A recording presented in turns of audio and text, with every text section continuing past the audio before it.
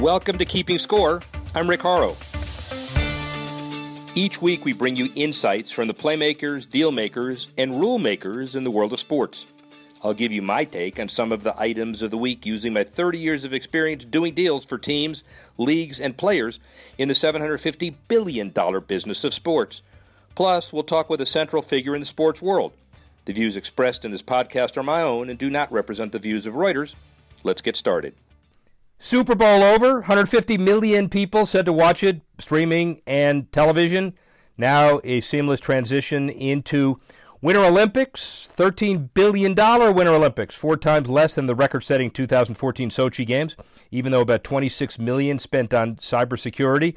We'll talk about the broader social issues of the Olympics, but now we've got the guy, René Fasel, who is the head of the IHF, the International Hockey Organization, that basically runs the world of hockey, not the NHL, but the world of hockey. That's an interesting distinction. Dan Colarusso, global editor, Reuters. How are you? What do you think? I'm doing great. I'm actually slowly built up a lot of enthusiasm for these Olympics. I'm actually really looking forward to the hockey, and I'm really looking forward to a couple of other things. Skiing, of course, and figure skating, which is always fun for Americans who participate in these things once every 4 years to watch. But it's really interesting. The interview you did with Fasel was fascinating.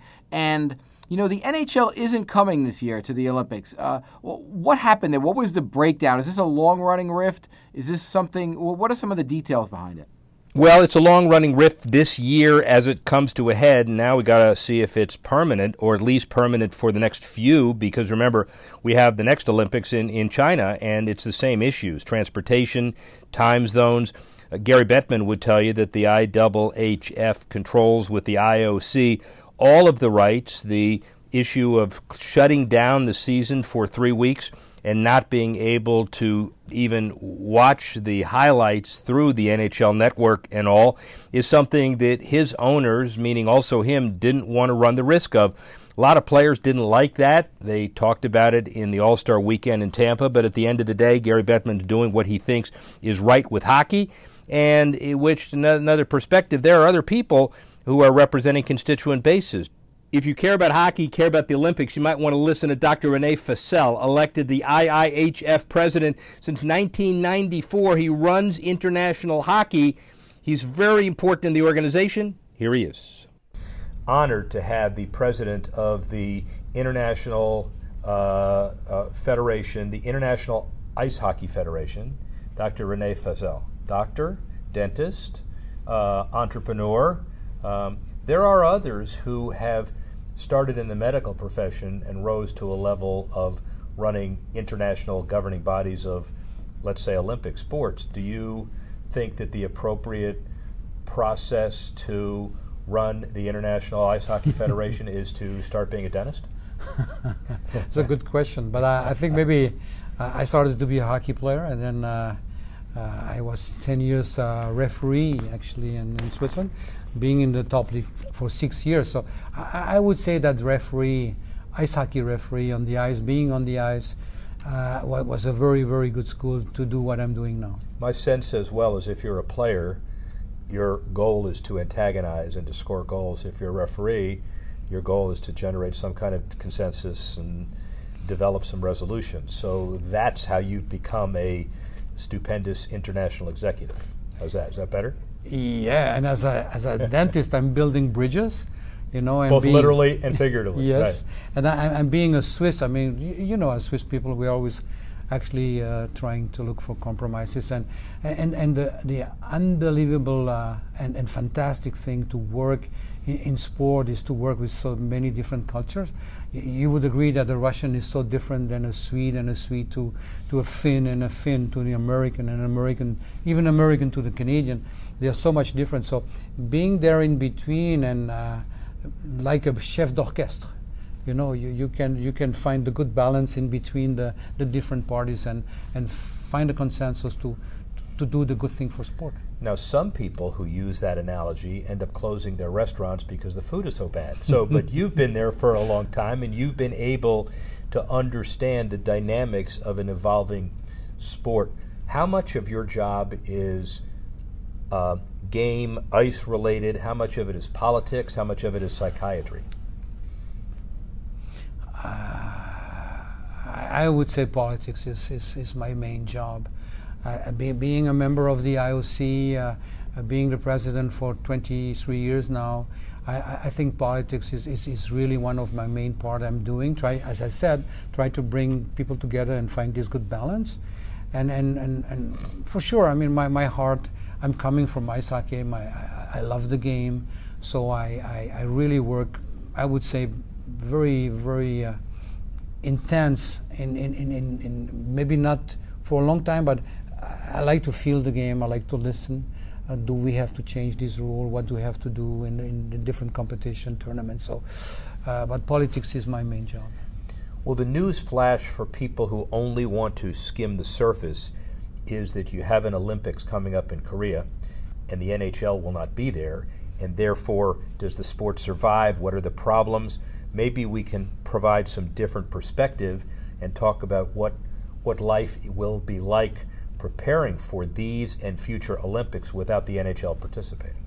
Yeah, first of all, I was very much disappointed. I'm still very much disappointed, but we have to look forward. So, and we have more to speak about the people that will be there, the athletes that will be there. So we have still great athletes that will be there, great hockey players, and it's maybe also time to have new heroes. I'm 100% sure that in Pyeongchang, new heroes will be born.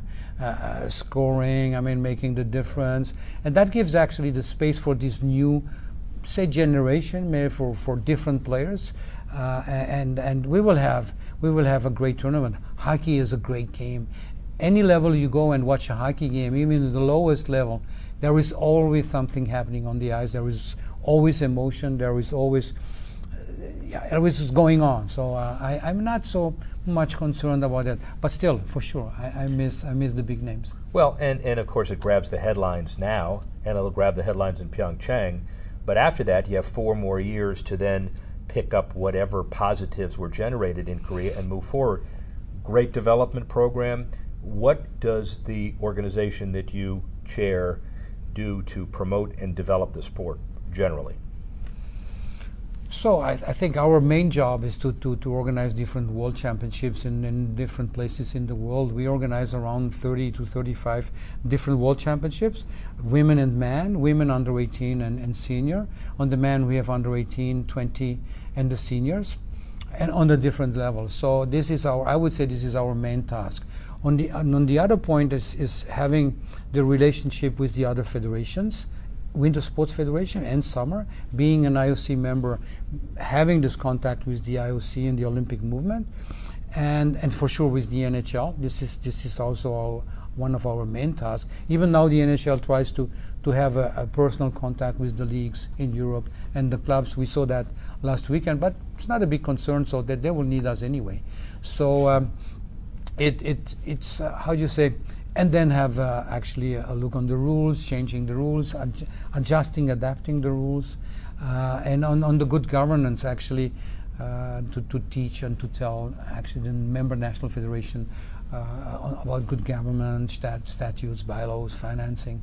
So this is, I would say, in generally, and help the development. This is generally our task. You're a senior statesman in the industry. People respect what you've done. You are a pinnacle of stability in the industry. How have things changed, not on the ice, but off the ice, with more global television contracts and social media, etc.? What are the biggest change agents from, let's say, when you started this job? The money. Yeah. The money. Yeah. I mean, I was elected Swiss president in '85. And then elected in the IIHF as a council member in '86. So when you see the budget we had at that time, maybe it was between 4 or 5 million. Now in the Olympic year, we are more near to 80 million Swiss francs budget than it was in the 80s. You know, and beginning 90s, when I see especially actually soccer, football, FIFA. Yeah.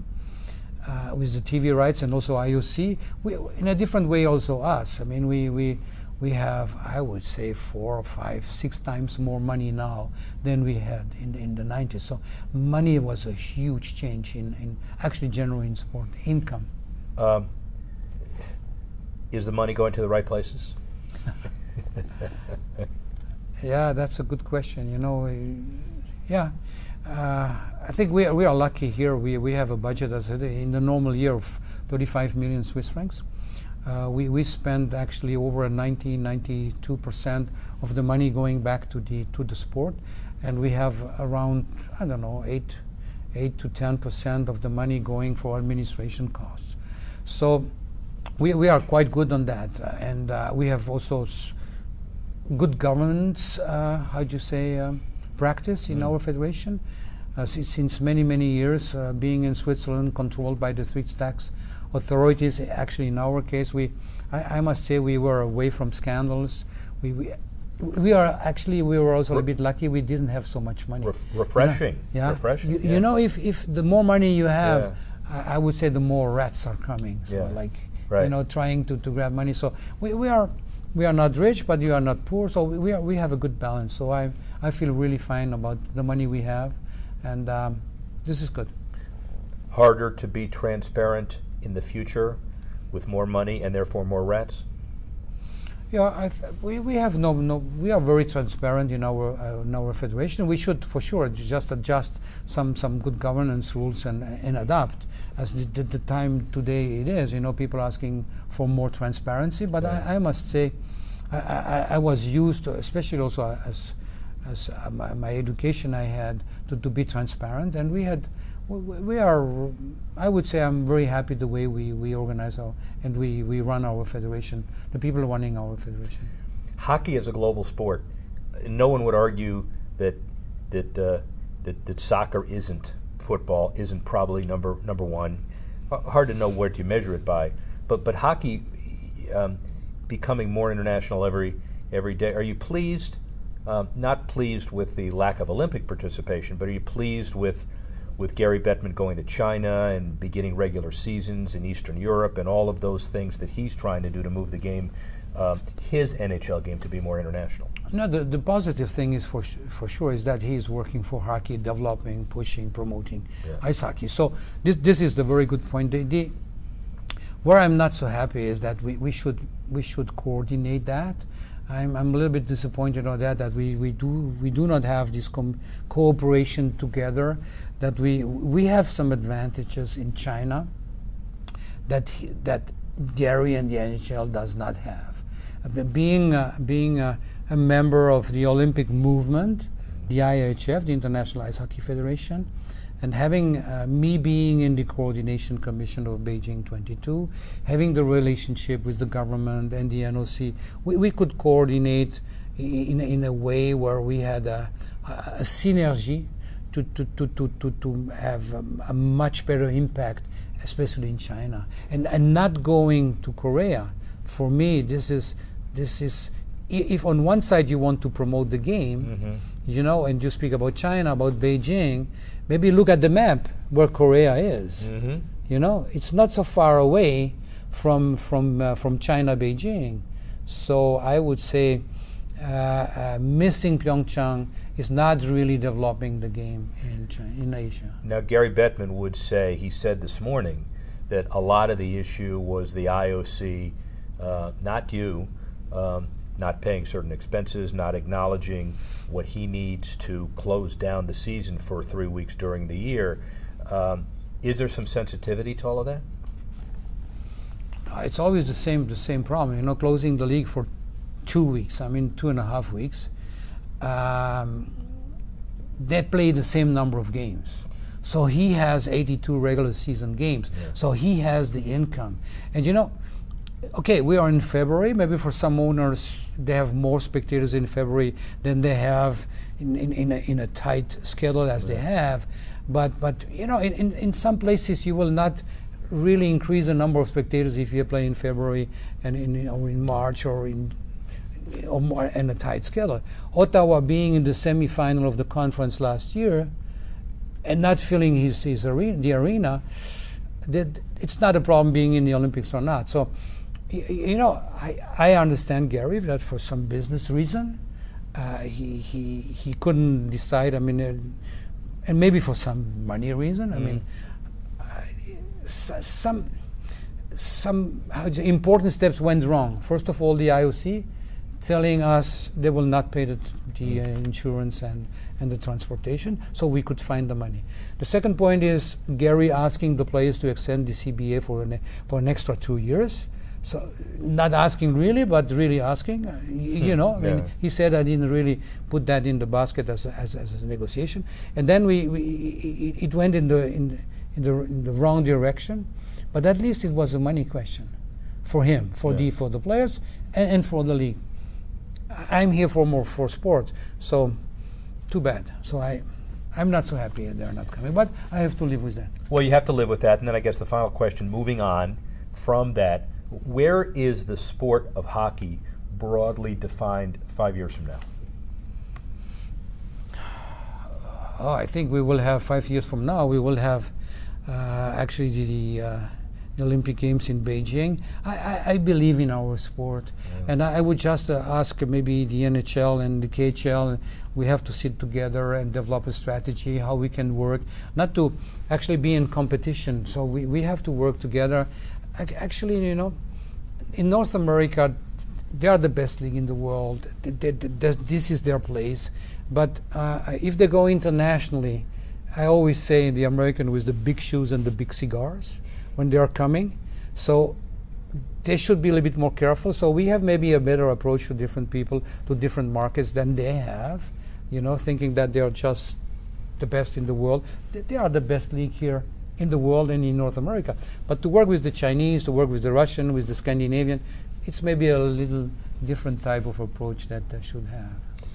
A politician, a hockey enthusiast, a great entrepreneur, and a dentist. What more can you get? Dr. René Fasel, Rick Horrow, speak with you soon. Well, I find it interesting that you've got a guy who speaks candidly about the future of hockey, not necessarily from the NHL's eyes and lens, and that's going to be an interesting perspective taking into the Olympics. What do you think? Yeah, I think in a very constrained Swiss way. You know, he went after Bettman a little bit. At one point, he talked about, like, if you want to break into China, take a look at the map and see how close Korea is. I mean, them's the fighting words. If they were on the ice, they would have dropped the gloves. It's a really interesting dynamic with the professional players over the last few decades becoming important in the Olympics. But I think he said something else that they're trying to capture without the NHL, that this will give us a chance for new heroes to be born and the space for a new generation. And that could be seen, I'll take the romantic angle. I really like that. I liked when the Olympics was primarily amateurs. And, you know, to me, that says a lot about the relationship and his point of view as he goes into hand-to-hand combat with Bettman over Beijing in 2022, because you know the NHL wants to be there. You know the KHL wants to be there. Yeah. Well, the interesting thing about Dr. Fasel, too, is that, you know, he's not anti-NHL, quite clearly. In 1998 in Nagano, he was the one that kind of insinuated the NHL into the Olympics for the first time, and he's been transcending all of those issues. He's a six-term 2016 just reelected IIHF guy. So he's not to be fooled with. He's got some pretty consolidated power himself. His comments, though, were, well, you shut down the NHL season for 3 weeks and you risk the injury of the players. That's not the business that I've got to worry about. Gary Bettman has to worry about all of those contracts that need to be insured, and nobody was stepping forward, including the IOC, willing to insure them, which, by the way, is not an issue with amateur athletes, obviously. The amateur athletes have other issues, like how are they going to earn the money to make ends meet? These guys, they've got contracts with their professional teams. They're making millions of dollars. They're corporations, and who owns those rights? And what about the risk of injury? And what about shutting down the season? So there are two very different perspectives heading into what might otherwise be a very competitive Winter Olympics. Let me ask you, do you think it was a little bit of a veiled criticism of the NHL season by saying, you know, he mentioned there were conference semifinals and the arenas weren't full, and that's not the Olympics' fault, right? And he talked about the season tightening up. Do you think that there was a little bit of, you know, jab there that the NHL season is too long anyway, and that 2.5 weeks in February isn't going to really cost anyone too much money if they figure out, you know, ways to play the games in March and April? Maybe, but I will tell you this, knowing Gary Bettman and knowing this perspective, Gary Bettman and the executive committee of the NHL could care less about what Renee Fossell says about whether the season is too long or not. They've got an entertainment product they got to worry about. I think the fundamental thing is, even if it was shorter, the Olympics are in the middle of the NHL season. Remember, the NBA doesn't have this issue because the NBA season is over by the time the Summer Olympics start. So these are two entirely different problems that are faced by entirely different people, but it is kind of a power struggle, and it is interesting that you can hear Gary Bettman's rational perspective from the business model of the NHL, basically not exactly accommodating what international hockey wants. When, remember, the gold medal game was so important in Vancouver? Well, that was on the West Coast. That was 3 time zones different between America East and America West, and North America was all excited about that. Not so sure in Korea, and certainly not so sure in Beijing 4 years from now. Really? Do you think it's not so sure? I mean, I step back and I say to myself, Asia seems to be the last major population center in the world that cares a lot about the Olympics. It's a step toward, for lack of a better word, legitimacy of rising Asian powers to host the Olympics.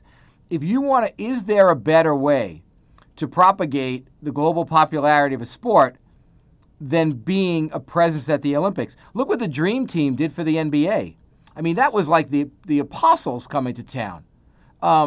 What could hockey ever replicate that? And is the NHL being a bit short-sighted? I guess you're right. I mean, Bettman works for the owners, and this is the owners' money and assets at stake. But I just wonder, in leaving this topic, how do you think this gets resolved for Beijing? Well, I do know that Gary Bettman is very clear in his state of the NHL messages at the All-Star game, and we were there, remember, covering it 2 weeks ago. His comment is, we are making significant inroads into China. We had preseason games there. We're going to have preseason games there next season. We do have a relationship with the Chinese Hockey Olympic Committee. It's not related to the Olympics itself. The Chinese Hockey Association has independent concerns, and we're going to do joint ventures with them quite independent of the Olympics. So that's one way they deal with it. The other way is to try to have dialogue and reconcile it. There will be a lot of other pressures from the Players Association and others to see if they can, in fact, figure out how to deal with the season in the next Olympics. And the other piece of this is, if they don't suck it up and get it done for the 2022 Olympics, well, I guess it's far away from here, but 2026 will be in a time zone just because of the way the IOC picks cities and areas that's closer to the U.S., easier for logistics. So Gary Bettman is right when he says this is not permanent. Okay, that's fair enough, but it is one of the more interesting storylines going into these Olympics, I think. I found the conversation with Dr. Fassel interesting, and I just feel like it's a great topic, and it's going to be something that's worth watching. If you love sports, it's going to be something worth watching. Well, it is, and I do think the other issue about maybe what are here's what I'm watching for the Olympics the next couple of weeks. You tell me about yours. The ongoing dialogue, probably this is easy, of the North Korean delegation, 32 athletes. They're training both jointly in a North Korean ski resort. People say it's propaganda because of that regime. We're trying to transcend sports here. So there will be ongoing dialogue. Is Vice President Pence going to meet with people during the visit? Will there be the détente? Will there be military maneuvers? I haven't seen any of this as far as positive work since the ping-pong diplomacy when I was just a boy and you weren't born yet in the early 70s with Richard Nixon. I was born, and we practiced ping-pong diplomacy in Brooklyn as well. It was a little slightly more aggressive. Different. But, yeah. But no, I think you're right. I think that is the storyline of these Olympics. I mean, there has not been, and I think Bettman was also betting that the lack of enthusiasm for these games was going to carry over, and he wasn't going to be missing much. This changes the complexion a little bit, I think, and it's an interesting pivot, for lack of a better word, to people being a little more interested. That'll obviously go to how well NBC promotes in the States, how Americans perform, the Michaela Schifrins, the Lindsey Vonns, the figure skaters, those type of athletes that always capture the American imagination and drive ratings in these games. So, I mean, from my point of view, I'm really interested to see the joint Korean hockey teams play. I think that's going to be fascinating and almost historic, depending on where we come out of this and as geopolitically. And I also think that this is Korea's chance to show that it could pull a rabbit out of a hat, where other countries have seemed destined for success and totally had wipeouts. Vancouver was too warm, and Sochi was a mess. This is a chance for Korea to shine. It did well with Seoul, and it'll be interesting to see how they pull this one off. So I'm actually going to be watching a lot more of the Olympics than I anticipated 2 weeks ago. Well, and frankly, that is something that the American audience should, especially NBC, stand up for, because in your own normally cynical perspective, if you go into some kind of a sporting event excited that doesn't include your New York Giants, we all ought to stand up and cheer. Yes, I won't have to stand up for much after the Olympics based on my New York team's performance. Yes, I get that. But I am looking forward to it. I think this interview is a great setup for it. Parting thoughts from you about what you think, what lessons are going to be learned from this for future Winter Olympics venues? Are there things that Pyeongchang has done right going into this? Yeah, I do think that they finished the Olympic villages on time, notwithstanding all the cynicism you deal with. There are 2 of them. They'll accommodate nearly 7,000 residents. They've avoided any of the heavy criticism that hit Sochi, hit Rio, and the like. And now that facility issue isn't that big a deal, we know how far Pyeongchang is from Seoul, by the way, but people think it's like a half an inch on the map, and we don't care. It's a big deal to get people around Korea, and it's going to take a while. So that issue is a big one. The next issue, of course, is who are the superstars, who's going to make the money, the gap between the have and the have-not athletes coming out of this Olympics. We'll watch very carefully over the next few weeks. The snowboarders, the half-pipe winners, the skiers, they're big deals, but are they flashes in the endorsement pan for March and April and beyond? Do they last during the summer? A, let's see who they are, and B, let's see how long they last. Sounds great. Awesome. Enjoy the Olympics. Rick Horrow, speak with you soon. Thanks for listening to this edition of Keeping Score. The producer, Alex Cohn. Associate producers, Freddie Joyner and Ryan Warner. Assistance provided by Carla Swadek, Tanner Simpkins, and Ronnie Sokach. And the executive editor of Reuters Digital, Dan Colarusso. I'm Rick Horrow. Thanks again for listening. See you next time on Keeping Score.